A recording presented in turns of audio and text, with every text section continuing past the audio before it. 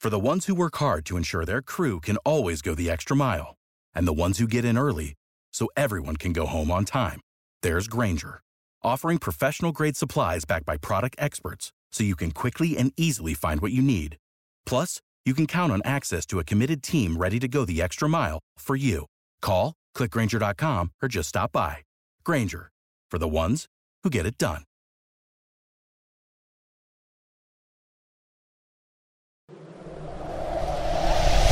Adjacent. You're listening to the Sports Adjacent. Okay, I like that. I just learned something new today. Adjacent. With Jason Leisure and Russell Dorsey on the House of L Network. We're doing everything I dreamed of as an adjacent. Oh, man, we're going to have a good show today, man. Russ and I are worried about the show today. This show is heavy. I am ready to get canceled, baby. Nah, Tony.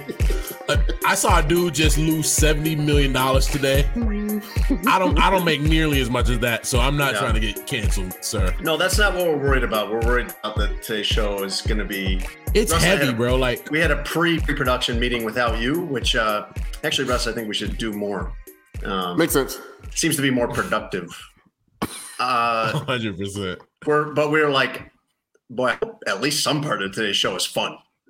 Because neither of us set out to do a show about racism, but it's like an all-you-can-eat buffet of racism this week. Buffet of racism. I mean, there's more racism than we can fit on our plate. We can't fit it all on plate. This is like the golden corral of racism this week. Yeah, like you can go back for seconds, thirds. Yeah. This is one of those. Should we warn the audience, like with a disclaimer? No, we want to do it right now. Hey, audience, there is a lot of racism on today's show. Not from us, but from the rest of the world. They know what they're getting into when they listen to the show, I think. But we didn't set out to do that kind of. We didn't want our podcast to be that. We never wanted. The world just been wilding since the last time we all spoke. Like the world has been going crazy over the last 7 days. And in general, over the last 7 or 8 months since we started this, it's just been like a fire hydrant of racism with a little bit of COVID foolishness mixed in for just the right recipe. Well, let's start the show. Let's start the show on that downer. But then this week, like they throw some homophobia in there. Like it's a lot. Like if to mix it up, if you're a people group, you got a little taste of it this week. So, welcome to Sports Adjacent. I am Russ Dorsey, along with my main man Jason Leisure and Tony Gill on the boards. Take care of our audio as always. Full week, man, full show. But before we get to it, as always, our podcast sponsored by Obvious Shirts.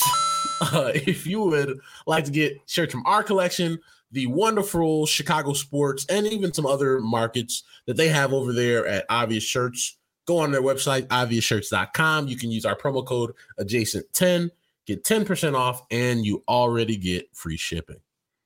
A lot of Bears shirts on there, Russ. A lot of Justin Fields shirts that I think people are going to want. Justin is he's winning games, man. He's winning games. They gave him the key since the last time we spoke, and I am, for one, very happy. I was surprised because I expected that Matt Nagy was going to be cornered into having to start him against the Raiders, but I was not expecting Matt Nagy to fully come to his senses and see what everyone has been telling him for however many months, that you got this wrong and you need to play the guy. You need to play the rookie.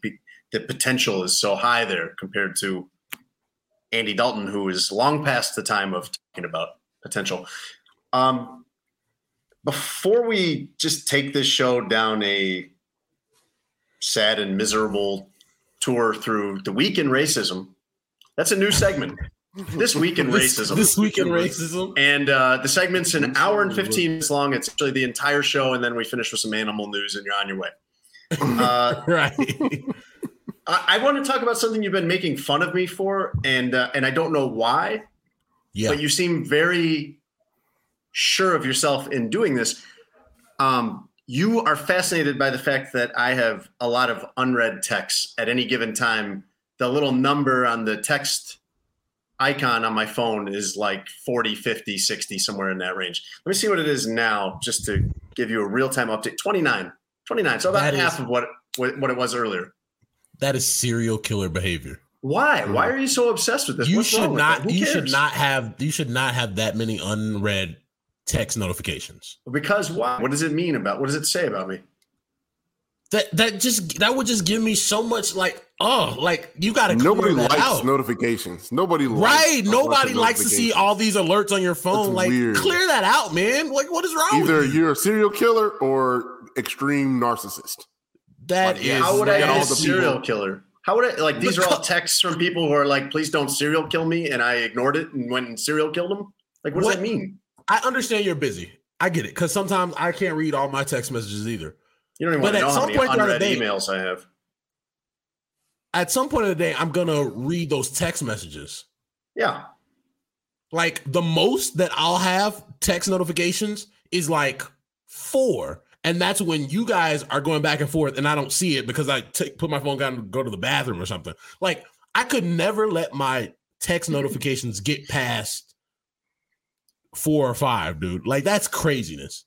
Well, some of it I either don't need to reply to, or it came, not every text needs a reply, or it came like during a game or during work or during something else and I didn't answer it at the time and then forgot. Or sometimes I leave it unread because I have read these messages. They all flash up on your phone. But you can't. But I'm like, okay, Russ texted me something. I want to make sure I get back to that. So I have to leave that unread so that I notice it. So it has the little blue dot next to Russ's name. So I know to reply to that. Well, there's a lot of blue dots. Do you have a big problem of me not returning your texts? Me? No, it's not me. It's just the fact that seems crazy that you leave that, because you're gonna open up your phone, you're gonna go to text messages, and you're gonna see all those messages right there with the blue dot. So just go through and clear those joints out. Like, I don't see. Like, what are what are they? Like, they're not just all one and dones. Okay, well, it turned out like half of it, because I sent you earlier today a screen cap of my phone, and how many did it have, do you think? What was it, 60 or 41. Something? It was like 41. 41? Okay. And like half of those were Lyft notifications that I somehow get as text and I don't know how to stop. Like that a Lyft is picking you up. Right. So when I deleted that, it cut it in half. But there's a lot. I'm looking through this now, and there's a few on here that are what you're describing, where it's a text thread with friends. And if I have a text thread with 5 other friends, they don't necessarily need me part of every conversation. Sometimes it's like they're having their conversation, and if I don't chime in, that's fine. And when I go and tap on that later and read it, that's gonna be like 12 or 15 of my missed texts, isn't it? I just don't want to see that. You can mute those. Yeah, put those on do not disturb, where you'll never see the the red number won't keep going up. You can mute it, and they won't know that you're not getting the notifications for it, and you can jump in and out whenever you want to. Here's one from Herb Lawrence that just says "Yes, sir," which I'm pretty sure was in response to me asking him what time I was coming on with Lawrence Holmes. What's so serial killer about having that forgetting to delete that message or read that? I read it when it came onto my phone. I can read it right now. It just says, "Yes, sir." I know exactly. Even if once it comes up to the phone, it takes 2 seconds. You can click it. Yeah. Or hold it and it pops up. You can hold it. You hold it. That's a red. And it counts as red. Come on, man. Are you a zero inbox guy too? Do you have a bunch of unread emails in your, or do you get that down to 0? I get that down to 0. I don't keep them. I don't let it get to that point where I have 1,000 unread emails. I have 277 right now. You have bodies in your house, bro.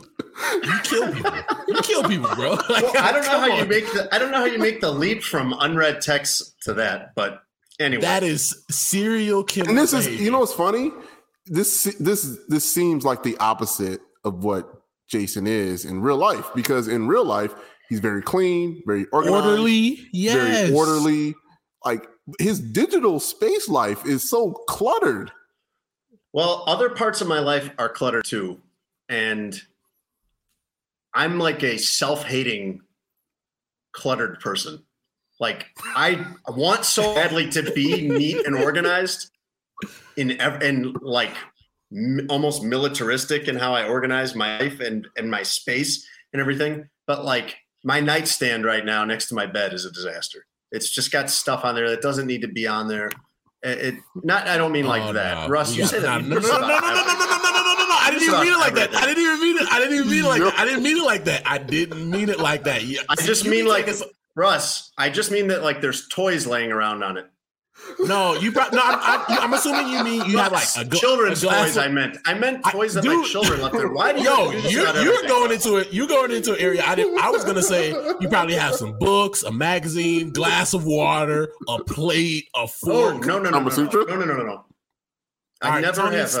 Tony, mute yourself. Mute yourself. I never have a glass of water. I don't need you here. I never have any kind of water. Never an open drink on the nightstand because I'll knock that thing flat and electrocute myself. It'll go down onto the little power strip down there that I plug the phone charger and everything else into. Like, no. You can never have an open thing. My wife drives me nuts because my wife has this really bad habit with like bottled water of not capping it. And I'm just like, why would you do that to yourself?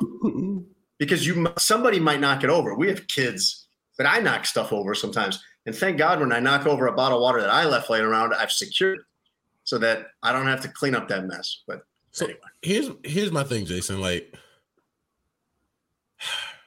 so I have to build. So you have all these. You're so bothered by this. You're so disturbed. I am bothered because like I would open my phone and see that and be like, I have to get rid of these. I'm trying to think of anything about you other than your love life that concerns me as much as you're concerned about this. You shouldn't be concerned about that either. But I'm just like, so you've been in my house. You've seen like I keep a very organized and ordered absolutely home. You do. Yes, and that matches how I am about like my emails, my texts. Because it's like in our business, a lot of people are contacting us like at all times. A lot of emails, a lot of texts.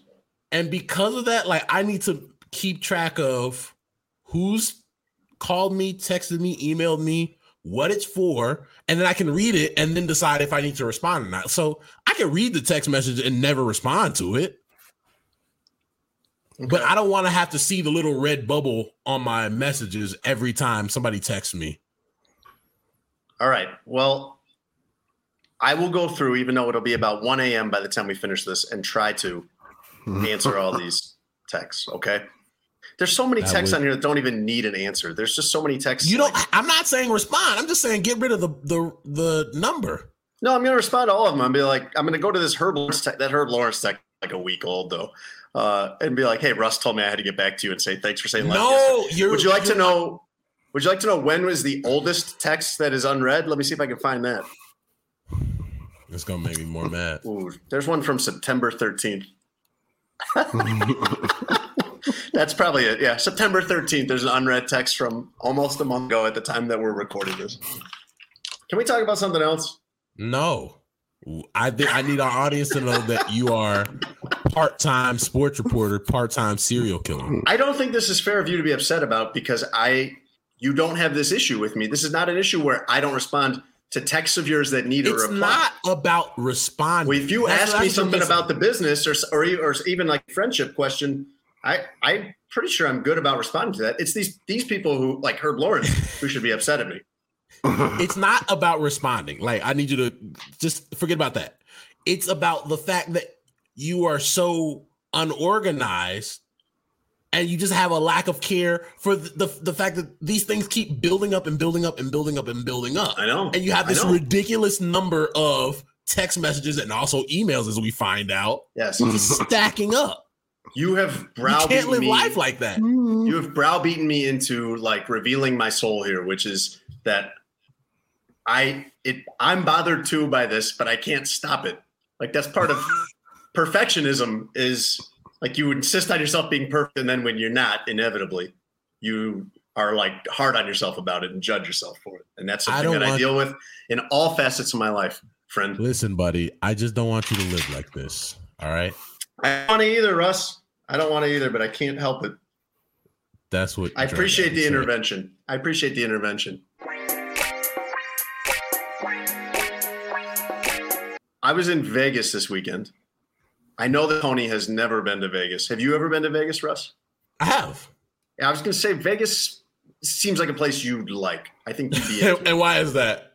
No. That's not a shot. I think you'd have a good time. I like. I never know on this podcast what's a shot and what's not. No, that's fair. So I gotta ask. That's very fair. That's very fair. I love Vegas actually, and I'm not a gambler.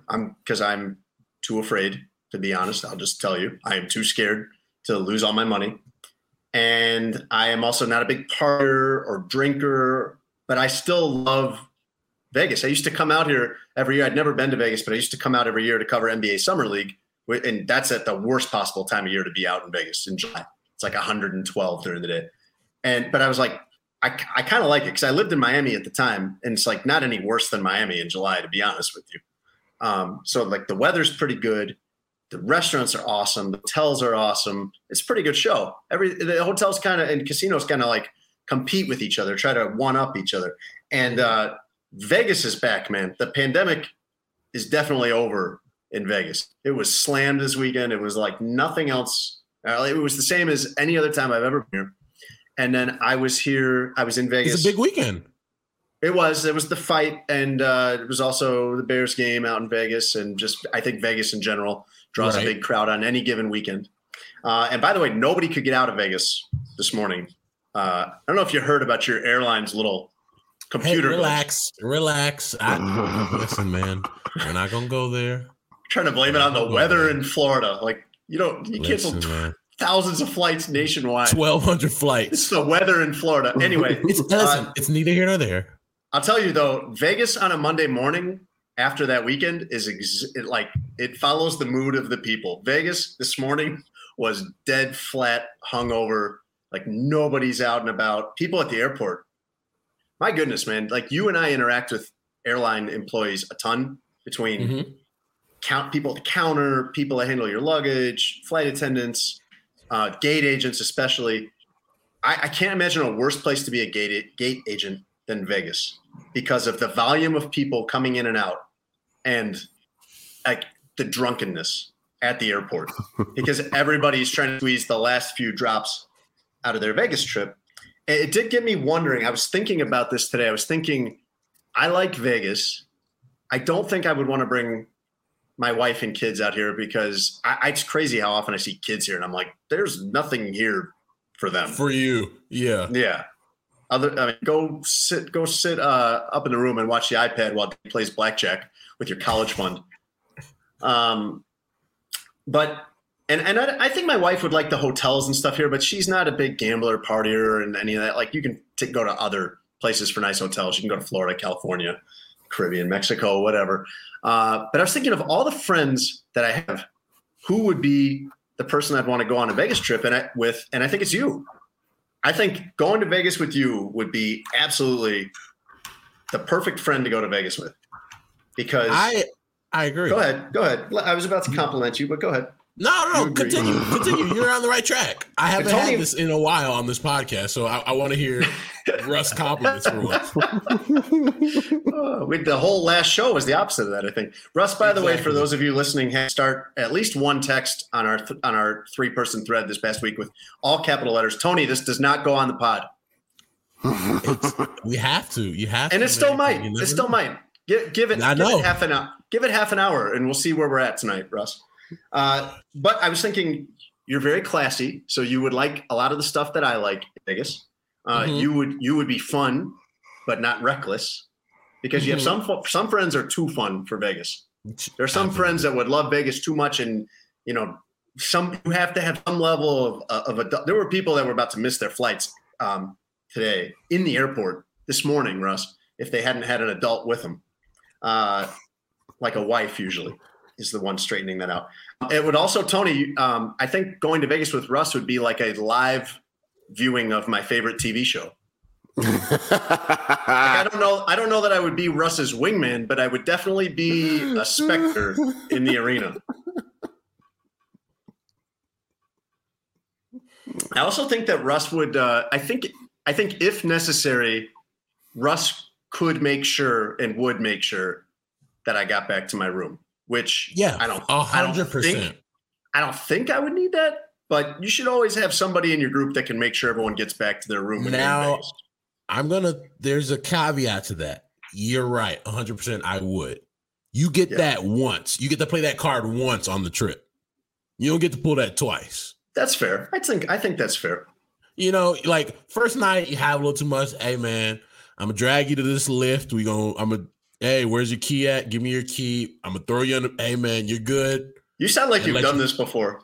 Hey man, I like it twice, man. What? Yeah. What's your room number, buddy? What's your room number? Right. Listen, man. You have a couple of those, but you get that once a trip. Like you don't get to have that every day because I need to enjoy myself too, and I'll be damned if I'm gonna miss out on a good time because you couldn't handle your 2 gin and tonics.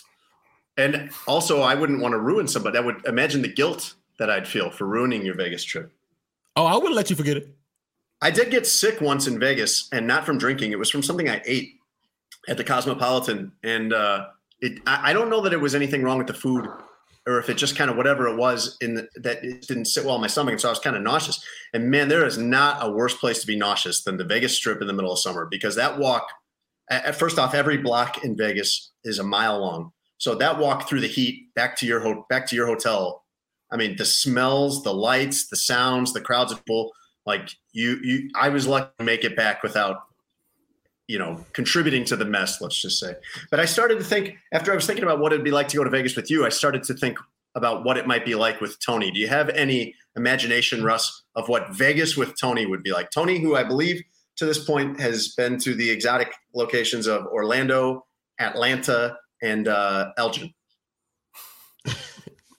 I think it would be cool for Tony because Tony's going to get out to Vegas and he's going to be like, oh, man, this is out here?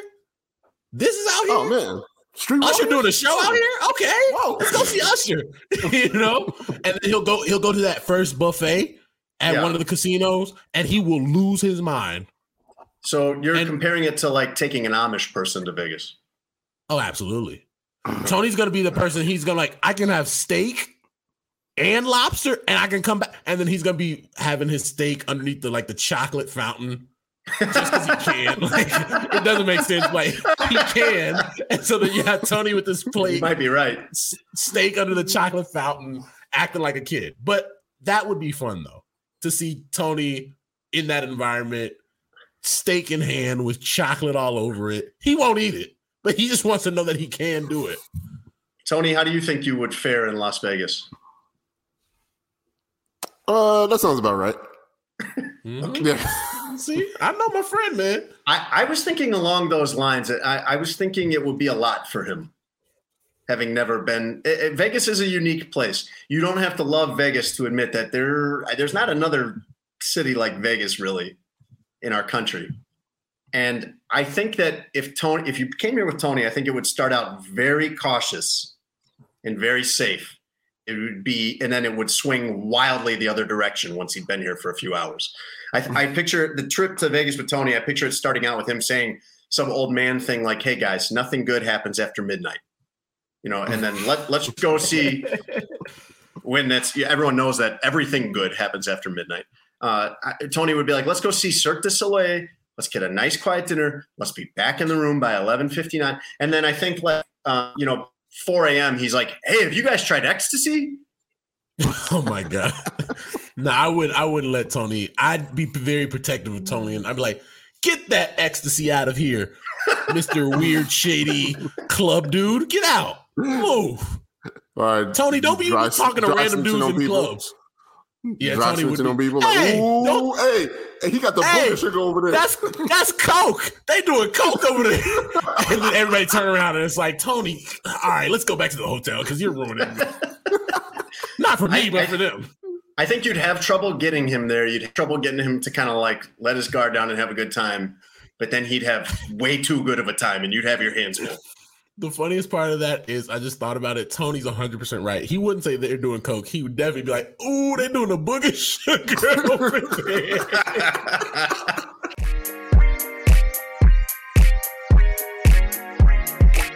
We have a guest. We have an author, former journalist, and friend of ours, Evan Moore, who we used to work with at the Sun Times. Welcome to Sports Adjacent, Evan Moore. Thanks, y'all.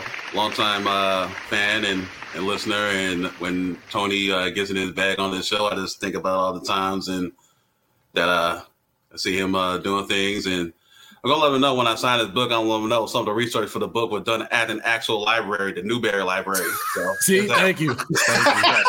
Thank you. Excellent callback, Evan. Yes, excellent very callback. Good to Tony, his longtime opposition to libraries. Tony, you're gonna notice that all of your smart friends are really disappointed in you about your whole anti-library. And by the way, it's not just anti-library, Evan. It extends to anti-knowledge in a lot of cases. Yes, anti-learning. Tony told me by not knowing more about things, it makes his takes spicier, which is true. I mean, that's kind of an untethered way to live for me. We have Evan Moore on because we like him and we like his work. And that's so cool that you like our show. Thank you. But we have you on. Really, the top here is Game Misconduct, his book with Joshvina Shah about hockey's toxic culture and how to fix it. I got to be honest with you. I ordered this book and I had fully intended to have read it before you came on, and I did not. I read about half of it, which I think is pretty good for me. You don't maybe know how bad of a reader I am. But I started reading. I got it right before I went out to Vegas for the Bears game, Evan, and reading it on the plane. But then, like, once I got here, people don't really go to Vegas and read. You know what I mean? Not at all. I've been a few times, so I get it. Like, I'm like 100-something pages in, so I have at least about half of the idea here. And I noticed that the racism chapter is very long. It seems like a thing that's a problem in hockey. Oh, yeah, the world. And everywhere else too. But that's going to be our whole show today, Evan. It's we have an all-you-can-eat buffet of racism to choose from. This is the golden corral of racism. Yes. This segment about your book is going to be like this won't even be the most racism we talk on the show. There's plenty more to come. Don't worry, everybody. Buckle in. Tell us about Game Misconduct. You wrote in here about having to go against the culture of hockey to be a fan of it. You love the sport. Hockey at large looks at you as a black fan of hockey as kind of an oddity, kind of a unicorn. You said, you wrote in there that black people also kind of mock you at times for being a hockey fan. You must really love it, because it sounds like a lot of work for you to love hockey. Yeah, when I think about it, because growing up, like I kind of hit that fandom. I kept that fandom myself, but I also grew up in a household where you can pretty much, be what you want. My mother and father, or like I said, are CPS retired CPS.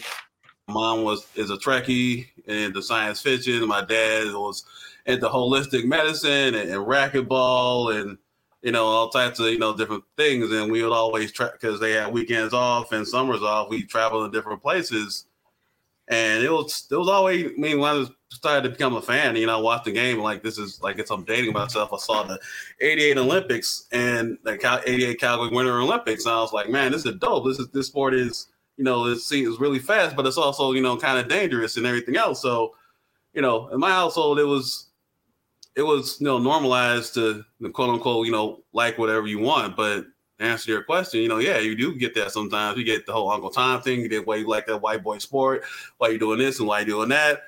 And, that comes to a place of people not knowing any better, because, you think of hockey, you think of Colored Hockey League up in Nova Scotia, and many of the things that you see in the sport today, like the slap shot and the butterfly style of goaltending, came from that league. So I always tell people, hey, we invented this sport. So, you know that part of Black history? What that say about you? Is I look at it, I like to mess with people a little bit about that, like, oh, for real? Like that. So, it's always been a thing. I mean, over the years, people are kind of like, oh, that's cool. Or, it's a little bit odd for them, but also they're kind of like, hey, you're doing something constructive at least.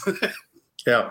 It's sad for me as a fan just of sports in general, because I imagine what you love about hockey is what I enjoy so much about hockey. And I didn't play hockey. I'm not an expert in hockey, but I love watching hockey, especially live. It's fantastic. It is so fast.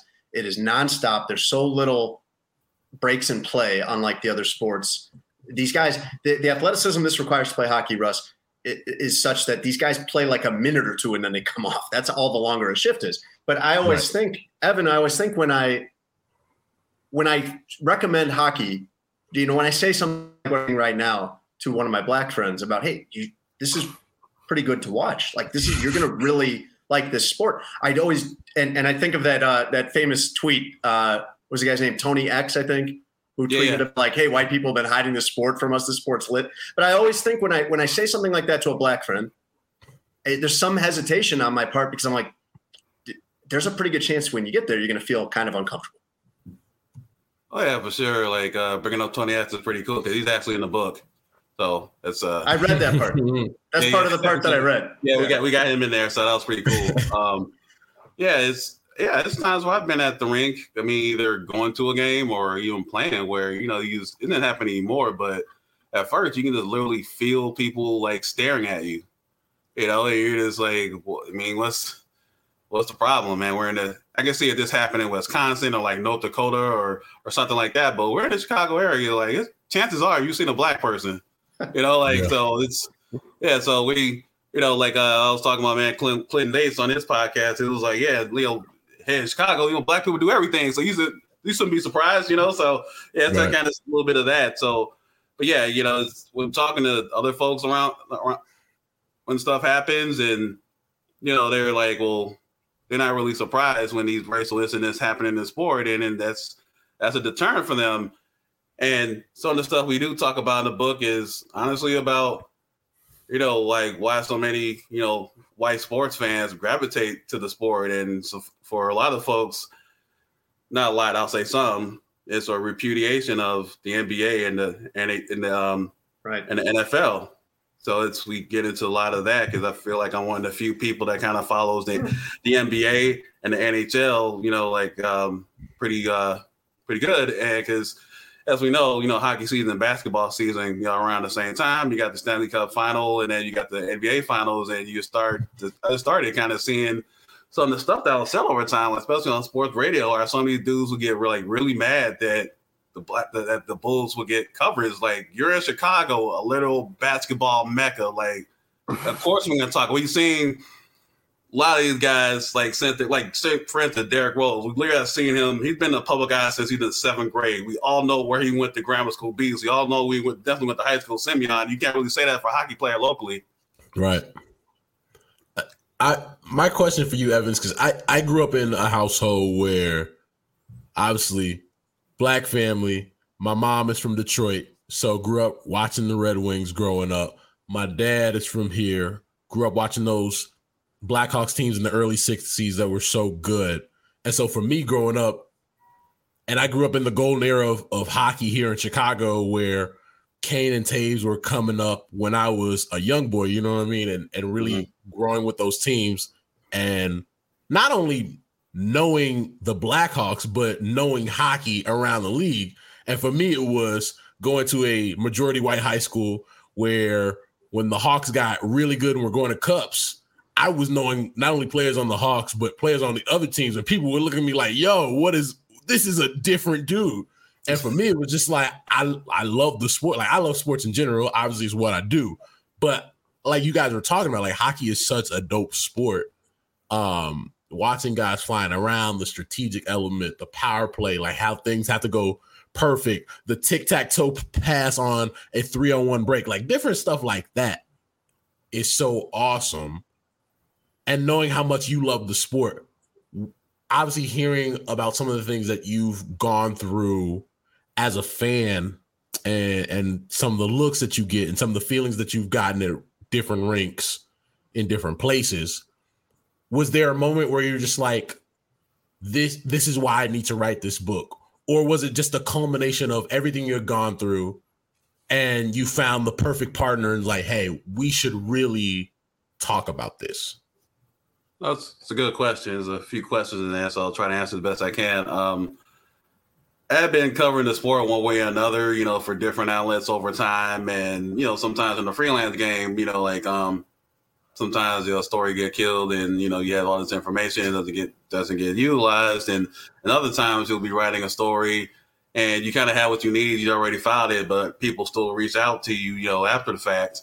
So I had all this information, and I had met Josh Vina.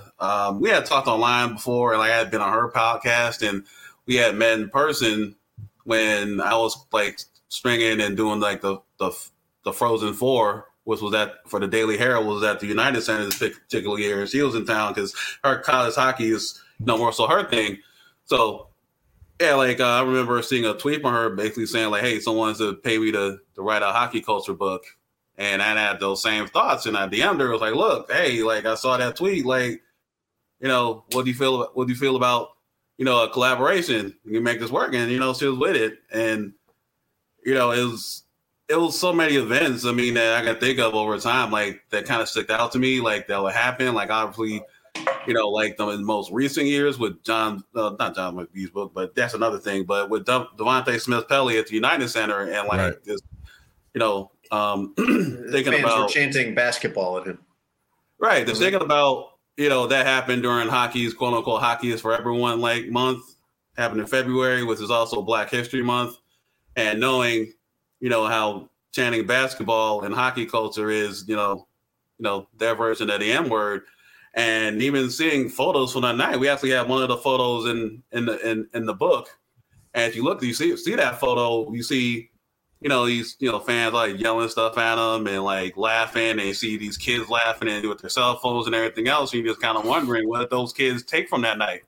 Did they know what was going on, or they were just like, this is hilarious. And you think about that, like all the things you can say to someone in the penalty box, that was what you chose to say. Like a bunch of grown adults decided, hey, let's be racist right now. Like that's how they went about it. So I have no sympathy for those folks, and I was glad to put that photo in the book so everybody can see it. Did you hear when he said grown and then there was a pause and he said adults there? Listen, I'm telling you, man. That's media Evan trained. Moore. That's Media Evan Moore, trained. press secretary. That's Evan Moore, press secretary right there. I catch myself sometimes. I kind of known for being like loose in some areas with that, but I've been really intentional about what I say and how I do it. Even before I took the CPS job, it was even before, because it's kind of part of who I was, and I just kind of like say things that I said, but other times it's best to use other words when you say what you really want to say. I wish so badly that you would mentor my friend Tony Gill. The book is Game Misconduct. Mentor him more, because we know you do. There's no evidence that Evan has mentored him in any way to this point. I have not seen any evidence of it. So not that he hasn't been doing it, but there's been no result to that yet. And I just kind of asked questions, and I was like, "Oh, all right." Because I remember we had this thing with running joke on Twitter for a long time with me, Lawrence Holmes, Jason Goff, and him. We called it Brothers for Hockey. And we finally went to a game. I'll share this with a text with you all, and I'm sitting next to Tony. We're at a game, and a bunch of people. Herb Lawrence, Tia Taylor, Rick Camp. I was there too, and so even though it was Brothers for Hockey, but Rick ended up going too. So it's a loose title. We didn't really say we weren't like no white folks allowed or anything like that. Right. It's very inclusive. It's a very inclusive. It's inclusive. Yeah. Right. So I remember games going on.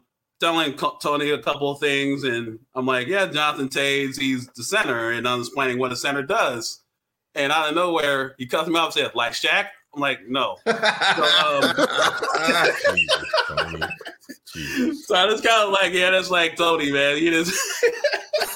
Some people think it's an act or something, but as I've got to know him over time, this is like how he is. It's like it makes you want to fight this man. As his friend, like you just want to put hands on him, but you just you love him, yes. So you don't, but you really want to. God bless you for taking him somewhere, anywhere in the first place, but especially a hockey game. A lot of people don't know, Evan saw me from the beginning, of all this. He's one of the very few people that saw me from the very, very beginning. It's like him, Eugene, and Terrence Tomlin are and Cheryl Ray, the only people that saw me from the beginning of this and from to now. And Evan's my friend, for real. Go ahead and apologize to all those folks. Go ahead and apologize right now. So, you know what? When I went to see the we were at Nisei Lounge and a bunch of other people was there, and like he shows up wearing his own T-shirt with his lady. I'm just like, all right, this is this is different now. This is a different cat, man. Speaking of which, so that means. By the way, Evan, are you aware that now he is often going by Anthony? Instead of Tony? I saw that email. I almost was like this spam. I was like, oh, this guy's like he extra now. Okay, I see. All right. Yeah. Click on this link now. All right. That was not Tony's decision. Russ, that means I guess like what Tony and Evan are telling us is that like the Tony Gill that you and I became friends with was like the polished version of Tony Gill. Absolutely not. Because if this is polished, that's Tony amazing. Gill, that's why I told him to apologize to Evan and my guy Gene and my guy Terrence and Cheryl Ray, because if this is polished Tony Gill or polished Anthony, unpolished Anthony, my lord. Evan, the book is Game Misconduct. You can Amazon, you can get it on anywhere else where they sell books. Let me ask you a hockey question that's not about race. Okay. Do you ever you have these conversations in other sports a lot of times, like about could LeBron play tight end? What kind of soccer player might Kobe Bryant have been? How good would we be as a country at soccer if some of our basketball players, some of our best athletes played soccer?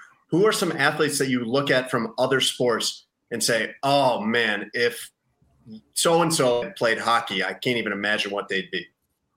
Man, I'll start off with Russell Westbrook. I mean, this is someone who that mentality, man. Like he's a dog. Like he gets after it. And we talk about how Derrick Rose was one way. He was kind of like on the other end in terms of like kind of chill, like just looking around. And you see, Russ was he liked to mix it up. And I think it'll be him. I think Draymond Green would be a good one. What would you have? Well, Draymond, you'd have playing deep. He'd be an enforcer, wouldn't he?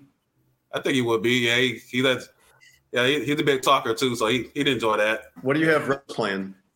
Westbrook. Man, I'd probably have him left wing. Okay. I don't left wing. Yeah. Who else? Who's goalie? Is there like a shortstop or somebody or a catcher where you're like that guy could be a goalie? I think Wilson Contreras could be a good one. He's someone that. Yeah, I think it would be. Yeah, I mean it's basically some of the similar stuff. being a catcher and a goaltender. So I think he make that transition pretty good. I have one other thing.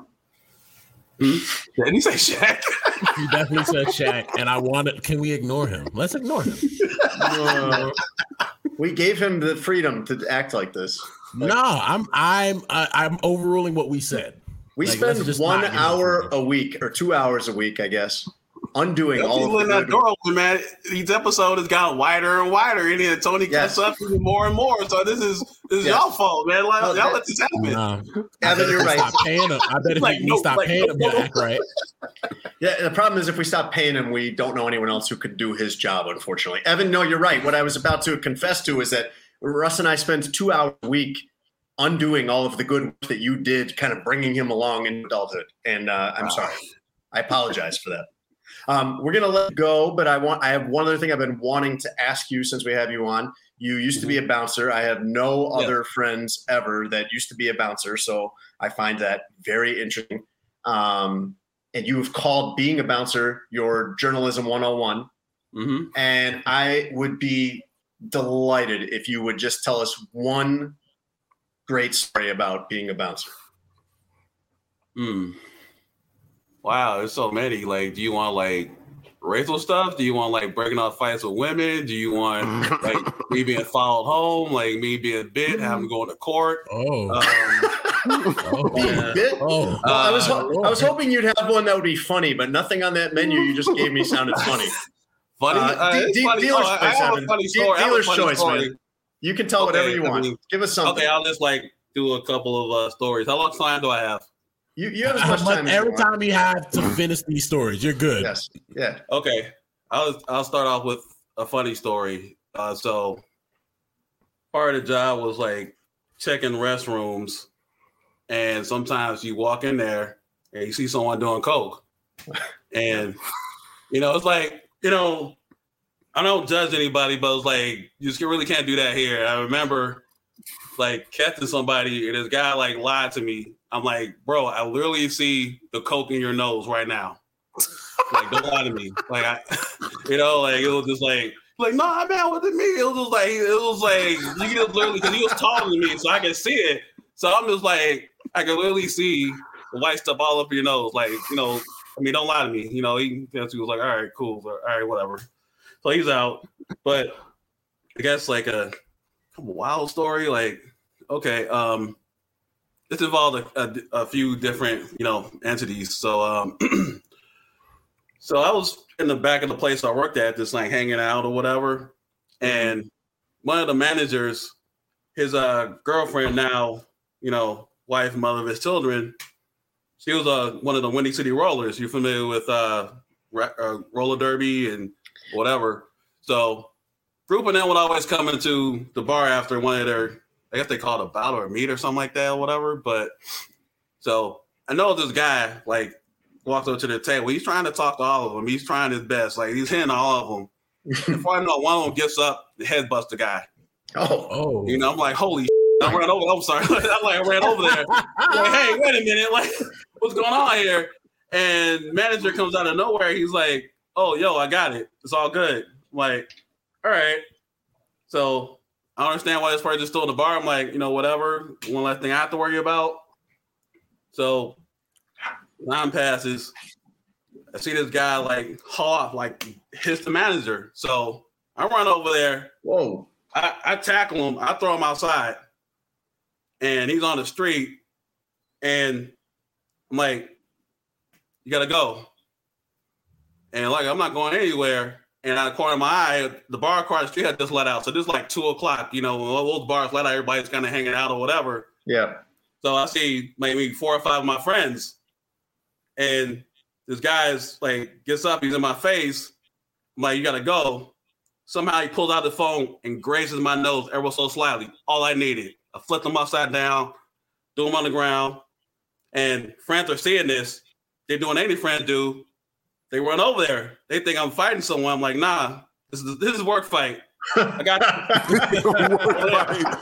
got it. So, it's not really a fight. We get this guy on the ground, and one of my coworkers is calling the police. So everyone see me with this guy on the ground. A crowd forms. They're like, oh, you're a big guy. Let him go. You don't have to do that or anything else. And I'm like, hey, you didn't see what happened. Mind your business, And so one of my coworkers actually holds this guy on the ground. I get up. I'm on the phone with the police. As this guy's on the ground, he grabs my coworker's balls because, I'm sorry, squeezing crap out of him because he's trying to get up. And I'm on the phone with the police. I'm like, we're at so I'm like, stop. Stop. Like chill, so all this happens. Police finally shows up. They get this guy, put him in a squad car, and that's it.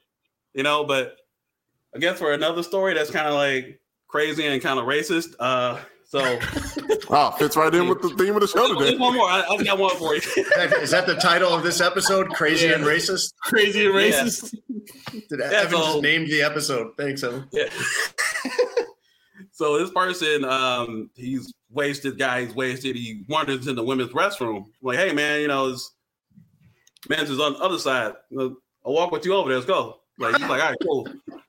And he goes to the restroom, comes out. Some other stuff happens. We asked him to leave. And on the way out, he like decks one of my coworkers. So I'm like, yo, what's going on here? I talked to this guy outside. He gets up, he's like, oh, God, and word. Oh. And he's like charging at me. And out of mag flash, like, big ones, like this. I'm like, there's not enough time for me to drop this, get in the defensive stance. So clock him. He flies into the street on the Milwaukee Avenue. So maybe I just gave away where I worked at, but he flies on the street, Milwaukee Avenue. He gets up again like, N-word. And this time, I'm like, all right, got my flashlight. And I don't know, it was like, I remember Howard being balled up.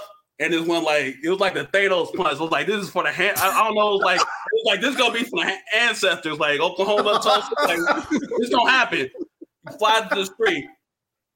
Cops show up.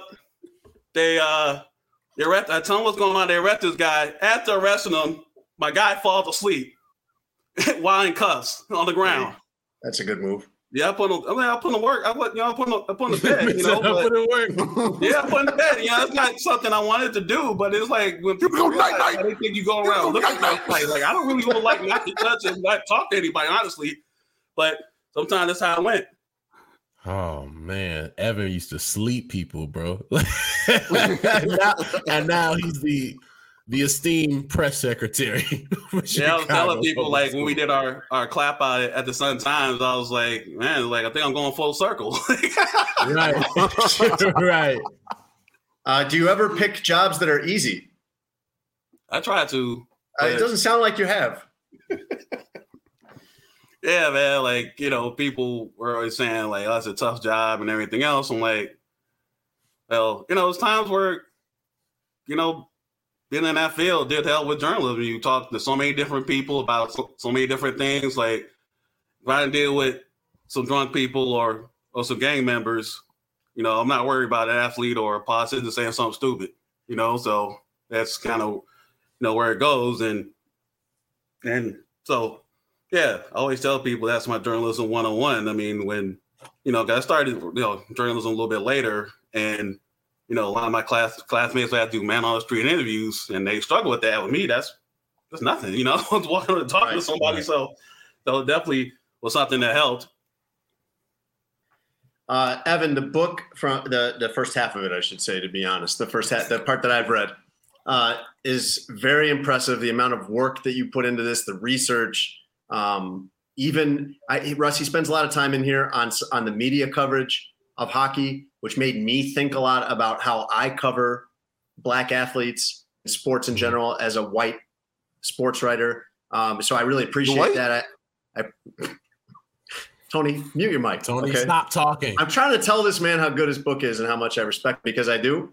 And on top of being somebody whose work I respect, I really enjoy having you on and seeing your personality. And you've been a fantastic guest. Thank you. Everybody, go buy Game Misconduct by Evan Moore and Joshvina Shah. Evan Moore, thank you very much for being on with us. So appreciate it, y'all. We enjoy it. Big fan of the show. Glad to be on. Yes, sir. Russ, I was out in Vegas covering the Bears game, and Khalil Mack had a huge game. I don't know if you saw. I did. And Eddie Jackson said after the game that Mack made John Gruden regret everything, quote unquote. If only he knew. Yeah, John Gruden's got a little bit of a to-do list in the regret department right now. Do you remember last week when we were talking about his biggest problem being trying to figure out the weather? Yeah. Things have gotten a little worse for old Chucky. Yeah, John Gruden had to resign on Monday evening. There's been a lot that's happened. Where do we start with John? Because before we get to the resignation that came on Monday, there was an email that came out last week about things he said. Yes. About the president of the NFLPA. DeMaurice Smith. I made a little timeline if you need it. Yes. Okay. Give us the timeline. This is just what happened. He made a comment, an obviously racist comment about DeMaurice Smith, an attorney. Michelin tire lips. Yeah. I don't know. How do you feel about that? Because I didn't really want to. That's a terrible time for your Wi-Fi to mess up, Jason. I think we just lost Jason as he was getting into why calling somebody Michelin tire lips, I believe, was bad.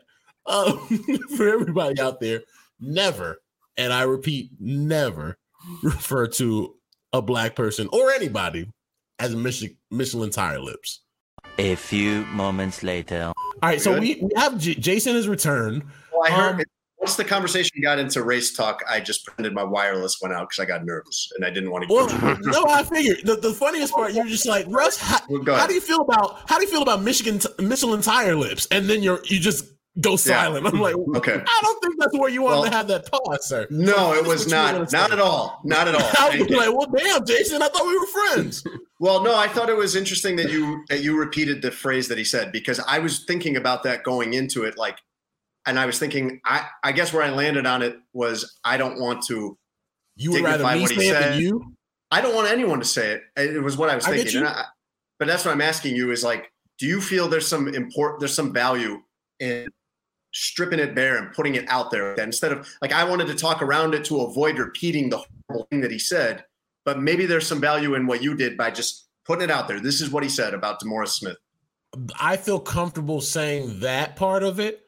The things that came out in the New York Times on Monday in their article that ultimately led to John Gruden retiring, I don't feel comfortable saying, because there were some outlandish homophobic slurs in there that I won't repeat. Russ, the timeline I was going through was the email leaked about what he said about DeMaurice Smith in an email to somebody else. Then it seemed like he was trying to do damage control by putting out there that he had said some bad things about Roger Goodell as well. Right. So like, I offend people of all races. Was his defense, I think, at that point.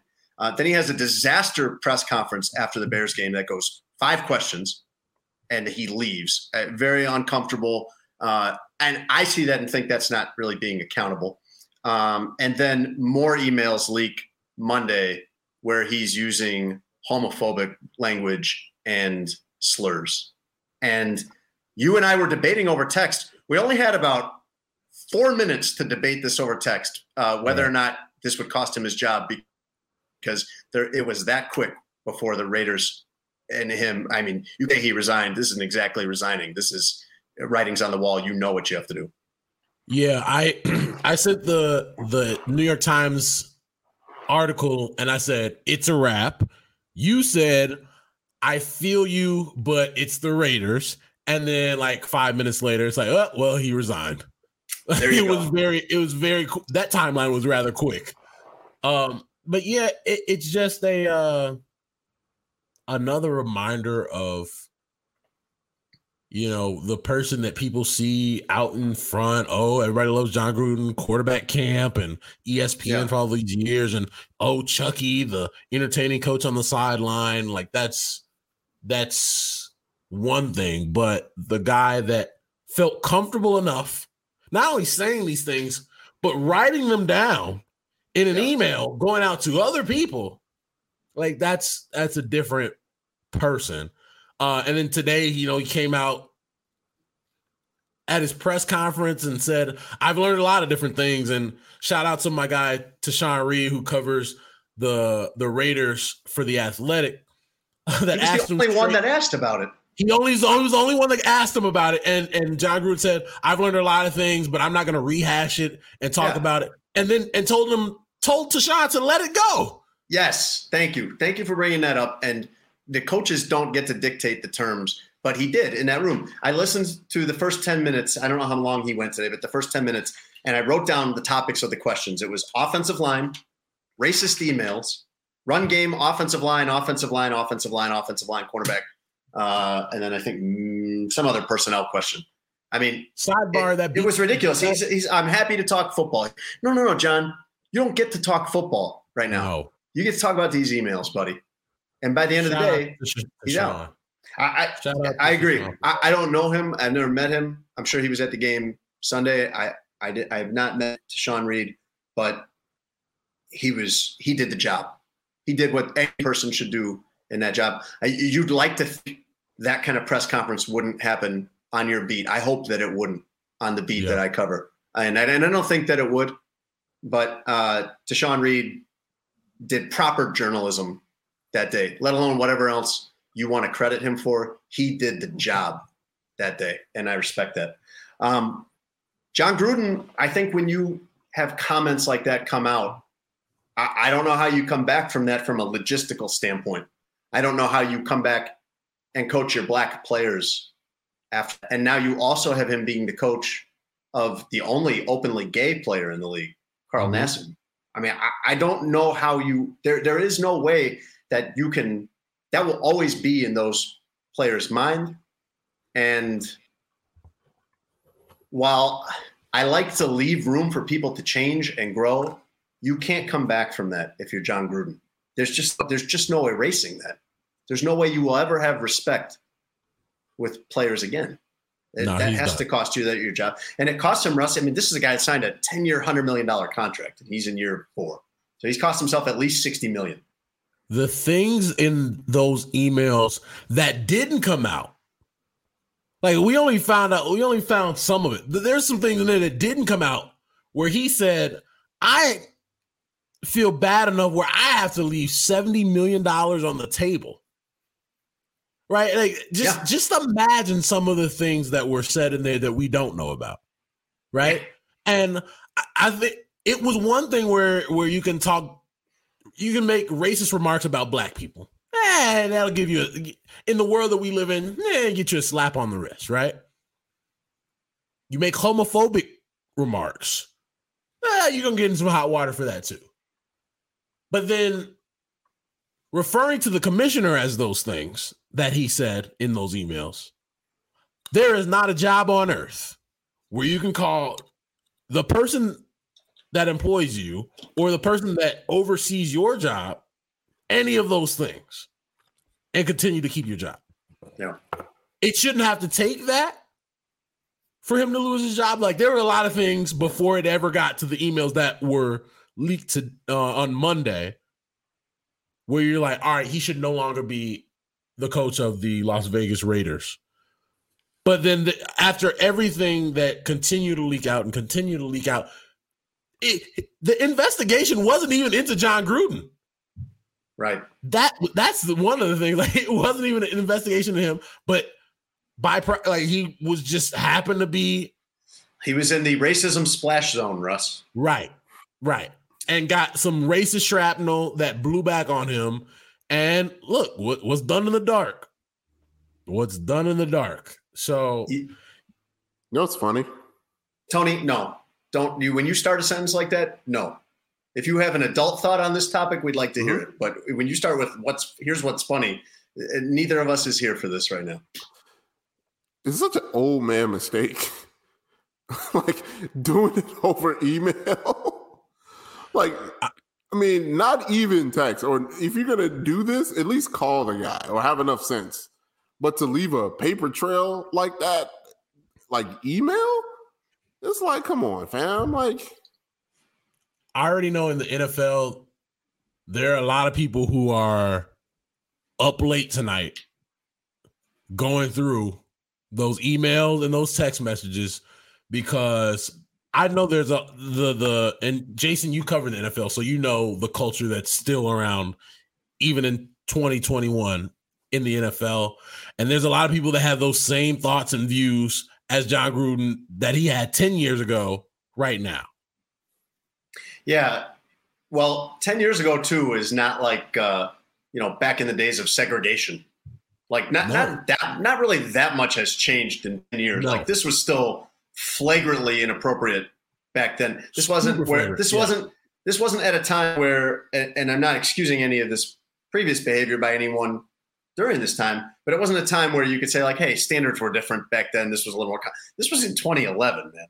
Do I have the year right? This was not long ago. This was at a time when this was clearly out of bounds, and anybody, to Tony's point, anybody with any sense wouldn't be talking. I mean, this would have to really be part of your regular language to be coming out in written emails in 2011. And to Russ, to your point, like the buildup of this, the mountain that forced his hand and the Raiders' hand to get him to say goodbye to $60+ million and get Mark Davis to say goodbye to a guy who has been a long time part of that family. Basically a family member. Yeah. Yeah. It was that bad that it was something where I don't want to say it happened right away because it didn't last week. No. But the buildup of more problems coming out Monday, it did not take long between the time that New York Times story came out and Jon Gruden walking away? I think that story came out at around 7:15 Central Time Monday, and by 8:15 he was done. Yeah. Tony, what do you think about this, man? I'm serious. I do want to know what you have to say. I don't want you to make jokes about this, but I do want to know what you think now about Jon Gruden as somebody who, at least if you take him at his word in the sense of that believing him, he doesn't want to continue to be this way, but he has said these things. He clearly has felt these things, and they were common enough in his language to put him in emails. What do you think of Jon Gruden now going forward? And what do you want to see from him? I didn't really rock with Jon Gruden like that anyway. I don't know. I just didn't think about him much as a character, as a football mind. But honestly, I don't really. When stuff like this happens, it's not surprising to me. Like, I mean, like it would be so surprising if it was like, and I'm not saying if it was Jason, that would be extremely surprising. But for just random run-of-the-mill, rich, powerful guy, I'm not shocked by that, Russ. I was gonna say, you could say, well, he came out and said, I've learned a lot and this and that. I don't think he learned anything, because after he resigned today, he put out the statement, I have resigned as head coach of the Las Vegas Raiders. I love the Raiders and do not want to be a distraction. Thank you all. Thank you to all the players, coaches, staff, and fans of Raider Nation. I'm sorry I never meant to hurt anyone. End quote. I know by that, he hasn't learned anything, because the first thing you do in a situation like this, you need to apologize specifically to the people groups that were affected by this. You need to apologize to DeMaurice Smith. Again, I don't care if you did it years ago, which you probably did not. You need to do it right now. My apologies, DeMaurice Smith. You need to apologize to the LGBTQ community. You need to apologize to the Black community for the outlandish stuff that you said. And then you need to say that something like this will never happen again. You don't just get to say, I'm sorry, I didn't mean to hurt anybody. But you did. You hurt a lot of people. Or at the press conference being like, hey, I've learned a lot. I don't want to rehash all this. I'm happy to talk football. That's not how you apologize. That's not how a person apologizes from their heart. At all. Like, come on, guys, enough. Come on, guys, enough. No, you take it when you've done something like that. And Russ, this isn't a case. This isn't a case of Jon Gruden kind of, and he tried to make it like this, I think, because he said that he also uses the term rubber lips for people who lie. You know what I mean? Did you catch that in the stories that came out? I think trying to kind of mitigate what he had said about DeMaurice Smith. And it's like, no, this isn't like a joke that you made that you didn't realize had implications, or something you said that it was accidental. This is a pattern of saying things that are clearly racist. Yeah, there's a common theme that we've seen recently where you understand, like, people who have said things, have done things. It's not an apology. I'm not sorry because I hurt people. I'm not sorry because I offended people and I want to change. I'm sorry I got caught. Yes. And I'm sorry that I have to face the music and be held accountable for this. Like, I know there are a lot of people that are going to come out and say, oh, cancel culture and this and that. Stop. It's idiotic. We're allowed to hold people accountable for the things they say. We're allowed to hold people in positions of power accountable, whether it happened today, yesterday, or 10 years ago. If they have not been held accountable for that action, it is the job of us, as our jobs in the media, to hold those people accountable and hold them accountable to the positions that and the levels that they hold themselves to. And I just feel like we're in a time where that has been it's almost frowned upon to hold people accountable. Like we're supposed to just let things go and say, well, it was 10 years ago. Like, who cares? Like, no, because it happened 10 years ago, but that doesn't mean that those things, he not only does he coach black players, he now coaches the one actively gay player in the NFL. Right. And as an organization, they stood behind Carl Nassib. That means John Gruden and the things that were said in that email would not be something you would, if I'm Carl Nassib, how does that make me feel?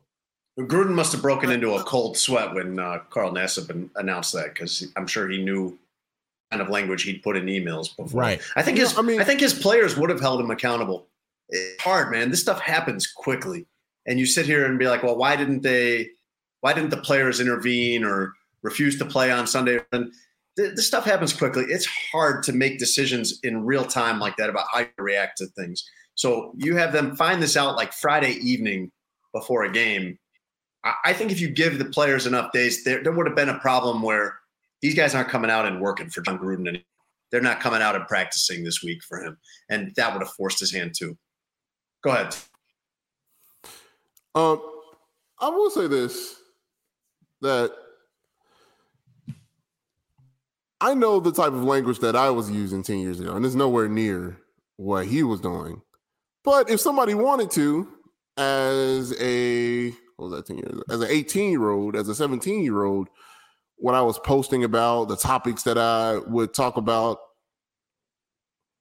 it wouldn't be me now. Now, his emails were more recent. 2018, he was still saying some stuff. He was probably 50 years old. Right. That's what I was going to say, Tony. You were a child still. I don't care if you're 18, 17. I get it. But that's a grown man. John Gruden I don't want to make was 48 in 2011, Russ. Go ahead. And I don't think how does he face the music by leaving and don't have to answer to anybody now? I would almost prefer that he has to go in there with Carl Nassib, that he has to go in there with those players, that he has to talk about these things with his team.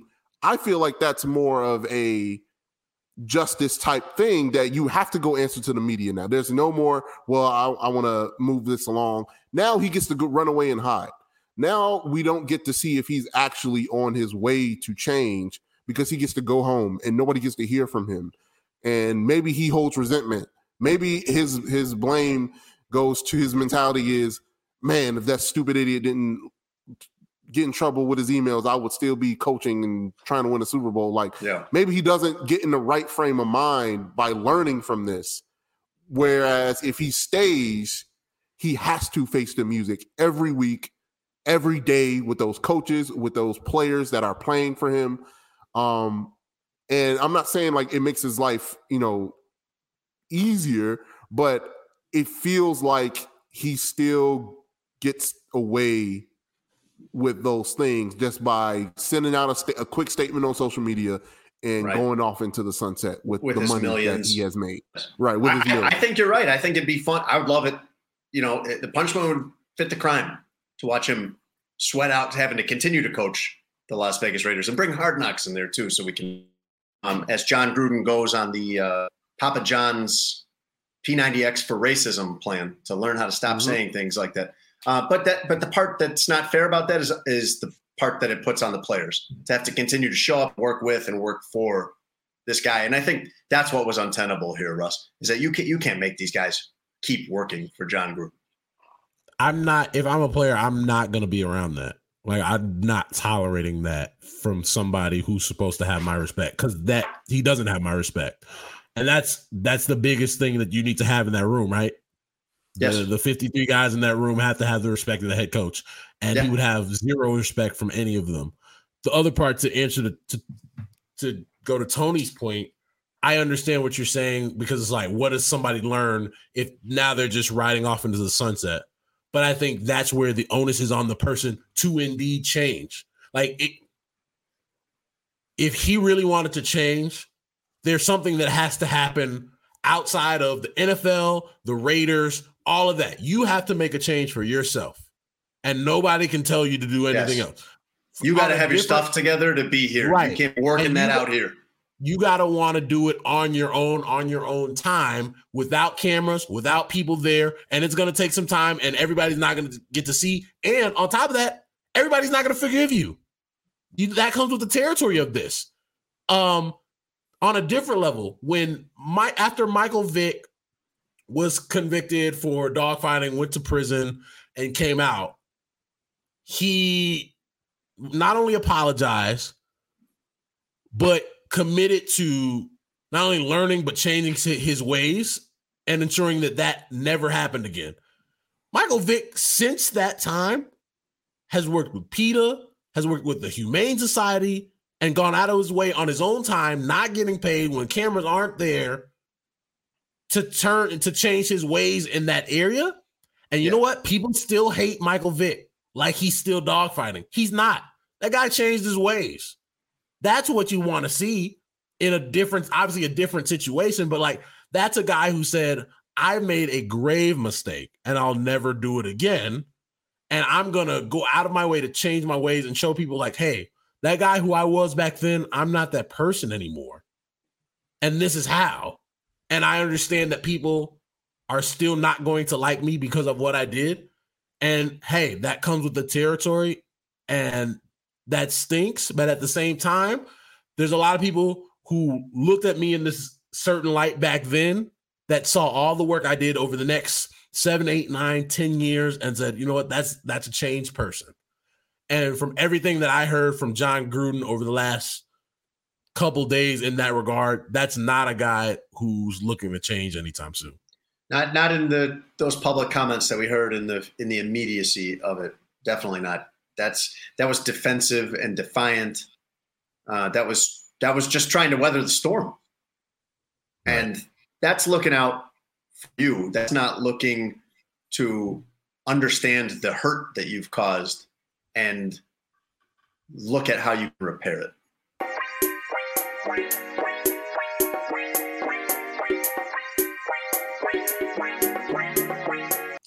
Would you like to hear what we didn't get to on today's show? Non-racism division. Nothing in my rundown here is racism related. We had so much racism. Are you sure? Going on that we couldn't fit it all in. Oh, no, I lied. There is actually some racism. Only a smidge. Russ, only a smidge. Just a touch of racism. Just a pinch. Touch of racism. If you're making a stew, you would barely taste the racism part of the stew that's coming up. In baseball news, it turns out that our Tony is not the most frustrating Tony in Chicago. Tony La Russa is having quite a week.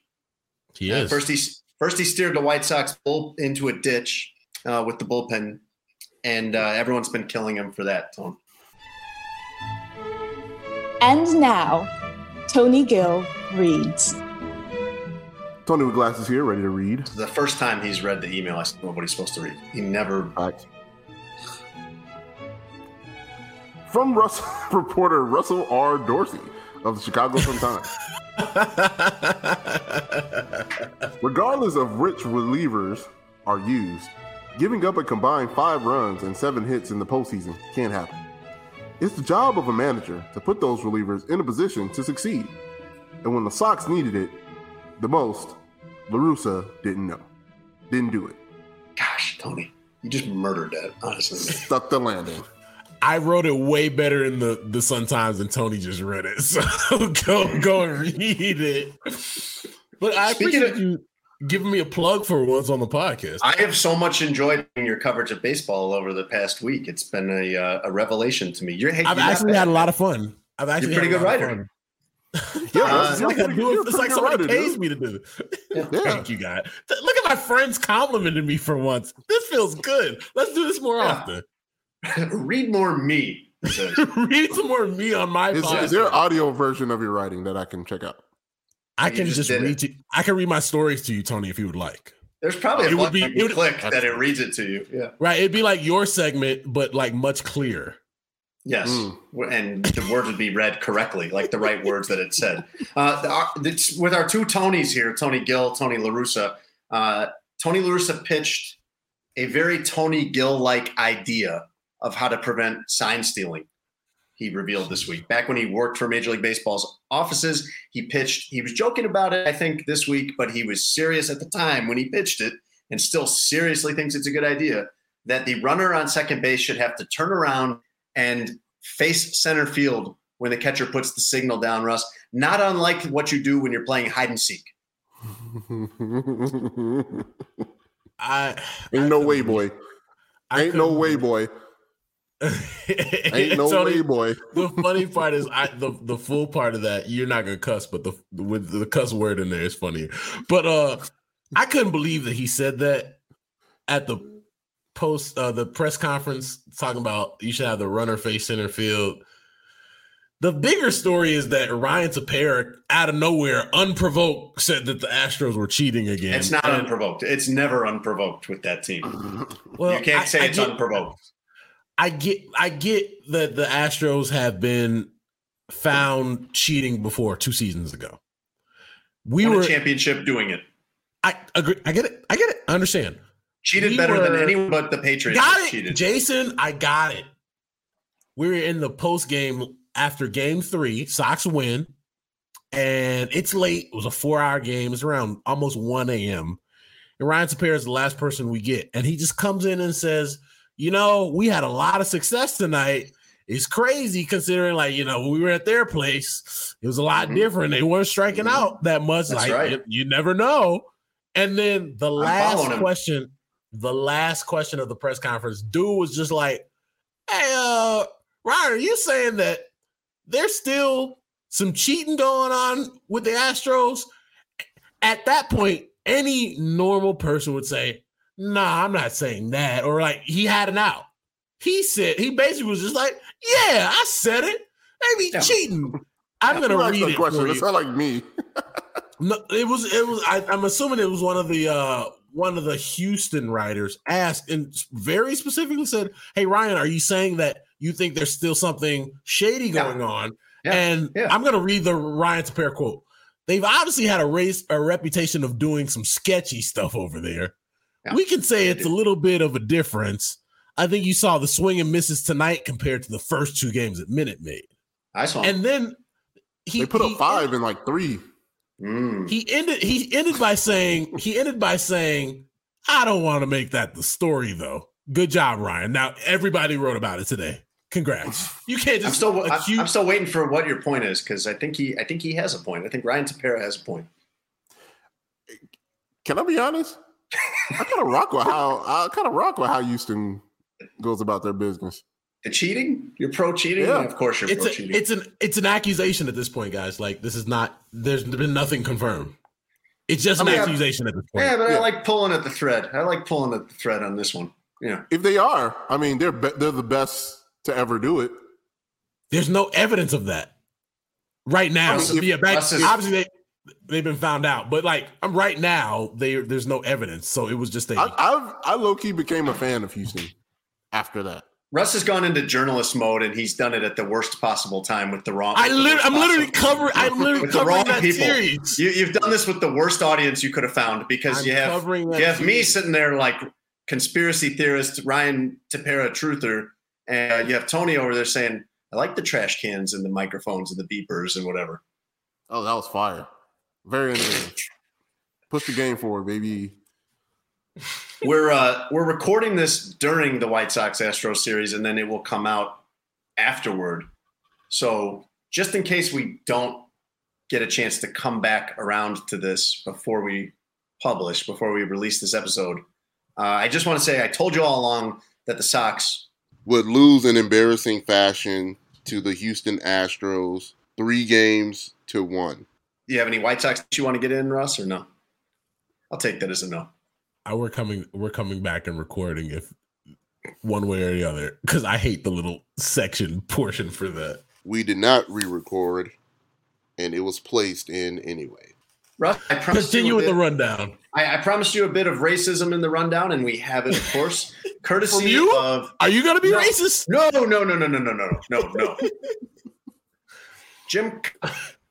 Jim Cott. This is another one where I don't know that we should repeat what he said, and not because we can't, but it's Should we? Should that get repeated? Should more people hear that if you hadn't already heard it? What do you think? I'm gonna go ahead and say it. Listen, and you shouldn't. As one of the whites, I don't think you should repeat what was said.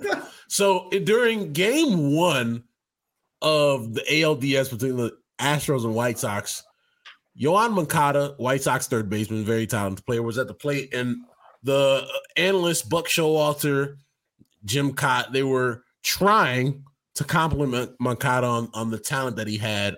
Mm-hmm. Showalter was saying the first time I saw him, I said, can we have one of those? Referring to the first time he saw him play. Jim Cott, 82-year-old Jim Cott, responds, can we get a 40-acre field full of them? Referring to Moncada. And I tweeted about it that day. Yeah, and there's not a good look for the Whites. There's so many things for me, like, I'm one of a literal handful of black people that cover the sport. Right. Yes. And it's I don't want to have that matters to you.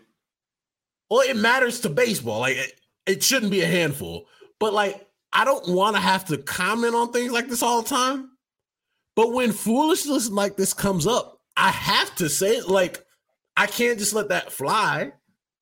Nobody should let it fly, but especially me, like, you got to be able to point that stuff out and be like, yo, this is unacceptable. Yeah. Holding people accountable. Yeah. But I couldn't believe on the national broadcast, Bros really said he needed to get a 40-acre field full of Yoan Moncadas. A 40-acre field full of Yoan Moncadas. Yeah. Yeah. Yeah, there's no defending that. He should have been off the air in the next commercial break. And then it came back with the terrible mid-inning apology followed by an ad read. I was trying to compliment him. Tony's still falling over in his chair from laughing so hard about this. You know how much Tony loves racism. It tickles him. Tony, can you come back? Can you come back to the show? Do you mind? Are you okay? That's what he said, Tony. I promise that's what he said. That's Tony's new favorite broadcaster. That's his and comedian, apparently. Tony has not stopped laughing for 2 minutes since you told him that. Tony. Well, you can't say that. Tony, I agree with you. I'm with you. You can't say that. Why would Tony, you say that? This was on the national mid at bat. His childhood crept back up on him. Jim Cott is 82 years old. Tony, you can't do that now, sir. Tony, reel it in, brother. When Jim Cott made his major league debut with the Washington Senators, I knew it would be. I knew when you started that sentence, I knew it was going to be a team that didn't exist anymore. I knew it. It was during Jim Crow. 1959 at the age of 20 years old. But that's flagrant, brother. That is flagrant. Yeah. I feel like anybody that was sentient during those eras need to be constantly having to take a test. Like every week you have to take a class. If you're 60, 70, 80 and you still want to work in the public sphere, making public comments, and which of these things are acceptable? It's like you have this every week. Tony, you have like a DMV of racism. Like you have to renew your non-racist license. Yes. Yes. Which one of these things can I not say on air? Right. I'm actually with Tony. Usually I get mad at Tony's suggestions, but he might have a point with this one. We not putting nobody on air that would fail the DMV of racism test. If Tony ran a network, you benefited it's not a bad idea. Directly from that era. You need to be constantly questioned and before you turn on a microphone. A 40-acre field full of Yoan Moncadas. Yeah, there's no way that you can frame that. The I'm like, imagery. I kind of understand. No, there's nothing about the imagery. Nope. Oh my gosh, should have been a wrap that day. Would you like some news that will cheer you up, Russ? Please, this damn shows. I'm down, man. Help me and the listener. Yes. J.R. Smith debuted for the North Carolina A&T golf team by shooting a 10 over 81, which for those of you that don't know, that's pretty good. That's for an average person playing golf. That's pretty good. And he qualified for the tournament that he's playing in. He didn't just get in there because he's J.R. Smith. I don't think it's a bad start to his second career. But look, I'm happy for JR. JR is just like a happy-go-lucky dude. Like, hey, man, I just want to try some stuff. He finished 81st out of 84 players at that invitational. Not to mention, J.R. Smith's 35 years old. Like, it's not like he's some young kid out there. Yeah, I don't love that part. I like him trying to play golf, but I don't love him playing on the college team. I feel like just try to, make the cut in some open tournaments and stuff like that with the other adults. Well, he didn't get the opportunity to. Yeah, I know. It's a technicality, but I mean, he's an adult. Come on. That's my point. Could he play for the basketball team since he never went to college and he's already playing a college sport? He wouldn't be considered an amateur in basketball. Right. He's considered an amateur in golf. And trust me, Tone, if there was a loophole for that, though, he would have already taken it by now. Or football. He never played football. Well, I think anything other than basketball, he's probably fine because he didn't go to college. So he'd have his LeBron's got to go back. Like all those guys that didn't go to college or didn't finish college, they got to go back and do another sport. Man, you take one hit, it's a wrap. Yeah. After not taking a hit for 15 years, you're not taking a hit nowhere. I think J.R. Smith has a shot here, though. I think he does because he's got pro athlete talent. He knows the work that it takes to be a professional athlete. I know both of those, his talent and his work ethic are both in a different sport, but I think that some of those things translate and transfer to other sports. And you said he's 35, 36? Yeah, I mean, 35. That's not old in terms of golf. That'd be old if I wanted to start from scratch right now trying to play baseball or football or something like that, but he's already in pro athlete shape and on the young side for golf. And I'm just happy that like JR, you can tell he's really enjoying like being in college. Like he'd be tweeting about, dang man, I got to write this report. You can tell he's bothered, but you can also tell like he's really enjoying that part that he missed before going pro. So, it's cool. That is a very feel-good story in our episode full of not feel-good stories. Yes. Back to the not feeling good. The Chiefs are not right. The most fun team that I've seen probably my entire life, the most fun team to watch, Kansas City Chiefs, they're not right. And you're too late in the season now going into week 6 to keep saying that it's early. Like there's a problem there. They are 2-3. With a -9 point differential. They are giving up the most points in the NFL. They were 11th in that category last year and 7th the year before when they won the championship. Mahomes has 6 interceptions already, which is the most he's had in a season, for an entire season since 2018. He had 6 all of last year, 5 all of the year before. He's already got 6 in the first 5 games. What do you think is wrong with the Chiefs other than what do you think is wrong with the Chiefs? I don't think people realize how hard it is to like be the best every year in and year out, and not only be the best but be expected to be the best all the time. And I think we hold those like teams like the Bulls of the 90s and the Yankees of the early thousands and the Miami Heat, the Lakers of the early like I don't think we give those teams enough credit. Like it's really hard to be that good that consistently, and not only be that good but to be expected to be that good and meet the expectations. Like I think we don't give those teams enough credit for going out there, being expected to be that great and achieving those goals. So I think the Chiefs are just realizing like how hard that is and how sometimes everything don't go your way. Like I understand they have a lot of injuries too, but Patrick Mahomes is the first time he's had some struggles in his career. So they're gonna have to figure that out. You hit on exactly what I was thinking. Hang on, I'll come back to you in a second, Tone. I just want to acknowledge the point that he made because you hit on exactly what I was thinking, Russ, about. And I immediately thought of the 90s Bulls and the 10 years ago Heat, where you're expected to win the championship every year. And that is the only success for you. Yeah. That everything else is a failure. The only successful outcome is a championship. And I don't think we see this in football a lot because I don't think this really happened with the Patriots even.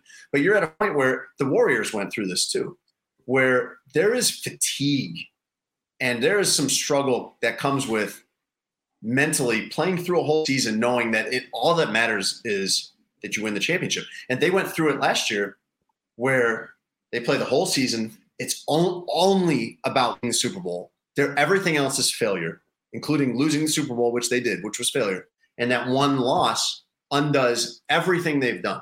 That wears you out mentally. I don't think we usually get into that in football, where the regular season is such a droning, kind of tedious, monotonous thing, because football always has that drama and buildup of every week, one game a week. It's so huge. I don't remember thinking this about a football team ever, but I am thinking it here, where it has kind of worn them down, whether it's fatigue, complacency, frustration. It's hard to play your whole season and get through the first, these week 5 games or whatever, knowing that nothing matters unless you win the championship. Go ahead, Tom.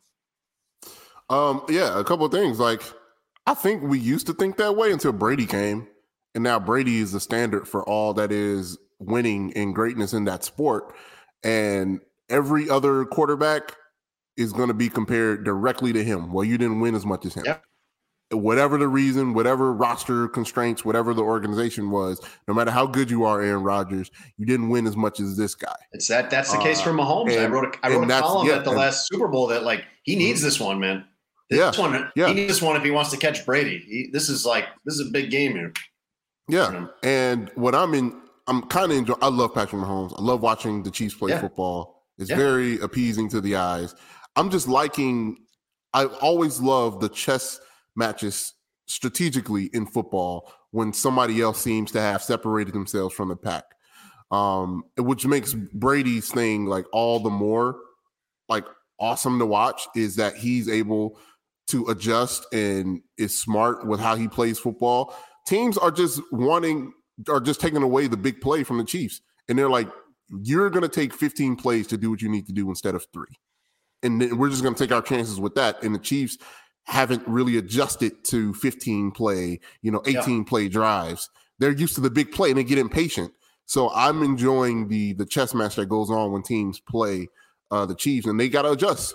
Before it's too late, they got to adjust, and I think they will adjust. Speaking of football and quarterbacks, by the way, Russ, Justin Fields, next 2 weeks, he will be going against Aaron Rodgers and then Tom Brady. The singer, Meghan Trainor, and her husband revealed that they have side-by-side toilets installed in their bathroom so they can be together all the time, Russ, even in the Wiz Palace, as I like to call it. They even pooped once together. Tony? And now, Tony Gill reads. Yeah, guys, Tony Gill with Glasses is back, ready to talk about using the restroom with your significant other via Meghan Trainor. The glasses are extremely crooked. They're askew. To clear things up, we pooped once together, and we laughed and said, never again. But he will hang out with me if I'm peeing. I guess there was an emoji there. Because we soulmates. And I legit miss him when I'm away from him. And we pee together, Abby.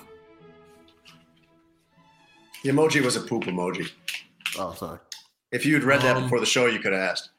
Russ, what do you think? You believe in true love. How about this? You think you'll ever find one that you want to sit on the toilet next to? We need to stop asking people with money questions. A lot of people are defending this and saying that you should be comfortable enough with your partner or significant other to do this. It's healthy. They say it's the ultimate sign of trust. Yeah, I don't think it's healthy that you need to be together that badly. If that's true love, I haven't found it, and I think that I don't think I ever want to love somebody that much that I have to do that. I don't think I want in front of a significant other. You have a whole wife, bro. Yeah, we don't need side-by-side toilets, though. I'm with that. My wife doesn't want me to love her that much that we need to be together, even during that. Nor should you. I think she's comfortable with the amount that I love her that falls short of the love that Meghan Trainor and her husband have. And finally, Russ, an 8-year-old cat in Great Britain ran away from home by hitching a ride in a grocery delivery van. The cat was free for 10 days. And I say free, even though they don't put up signs like, hey, free cat, help us catch it again. I believe the cat would describe itself as free and enjoying life since it chose to run away. But it was free for 10 days before her owners tracked her down pretty much the same way you would track down a cell phone that you left in the back of an Uber. They had a hunch that this is how the cat escaped, which I'm very curious how they even started their investigation with that thought. But the company, Tesco, the grocery delivery company over there in Great Britain, went back through that driver's route to find out the stops that it went on that day. And the cat was found next door to the next place that I think the driver made the delivery, or one of the places the driver made the delivery later that day. The owner of the cat, Sarah Burrows, said, "We were absolutely devastated when the cat ran away." Luna is the cat's name. She's a member of the family, and you don't give up on your family, end quote.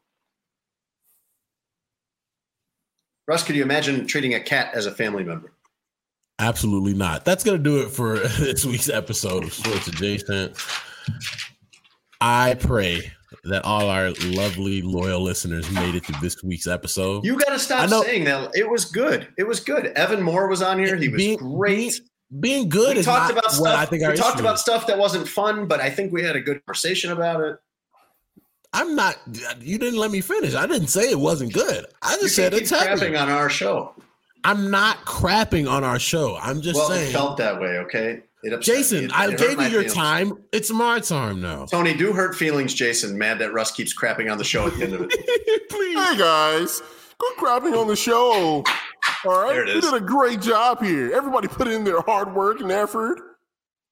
Come on, Russ, be a team player. I don't agree with the whininess, but I do agree with what he said. No, that's exactly what I hear when you yell at me about that.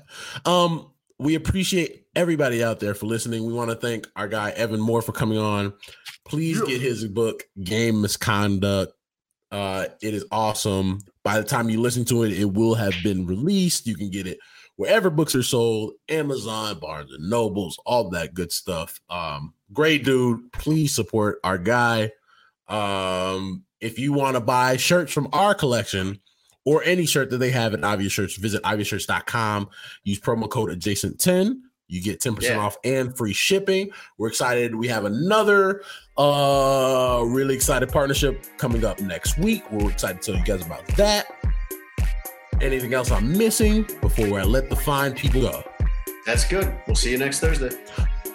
Bye, guys. Thanks for listening to Sports Adjacent with Jason Leisure and Russell Dorsey. Be sure to download, subscribe, and give the podcast 5 stars.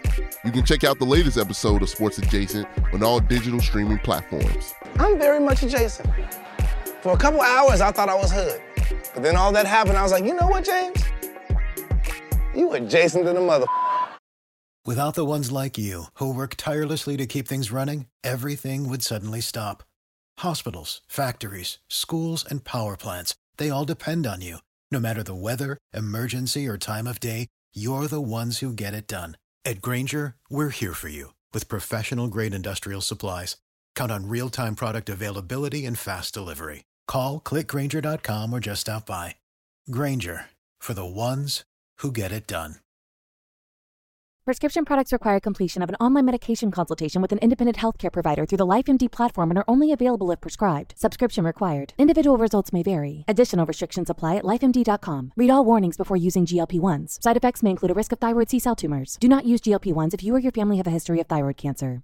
If you've struggled for years to lose weight and have given up hope, did you know you can now access GLP-1 prescription medications through LifeMD? LifeMD is now offering eligible patients online access to GLP-1s, the breakthrough prescription medication that can help you lose body fat and weight. Listen to what people are saying. Probably the easiest thing I've ever done. The medication comes in the mail, and it's very easy to use. I've been able to live my normal lifestyle, and I've lost 20 pounds already, and I've never felt better. It changed my life. And here's the best part. Your insurance may cover 100% of the cost of your medication. So go to TryLifeMD.com to have your eligibility checked right now. Get started today at TryLifeMD.com. That's TryLifeMD.com.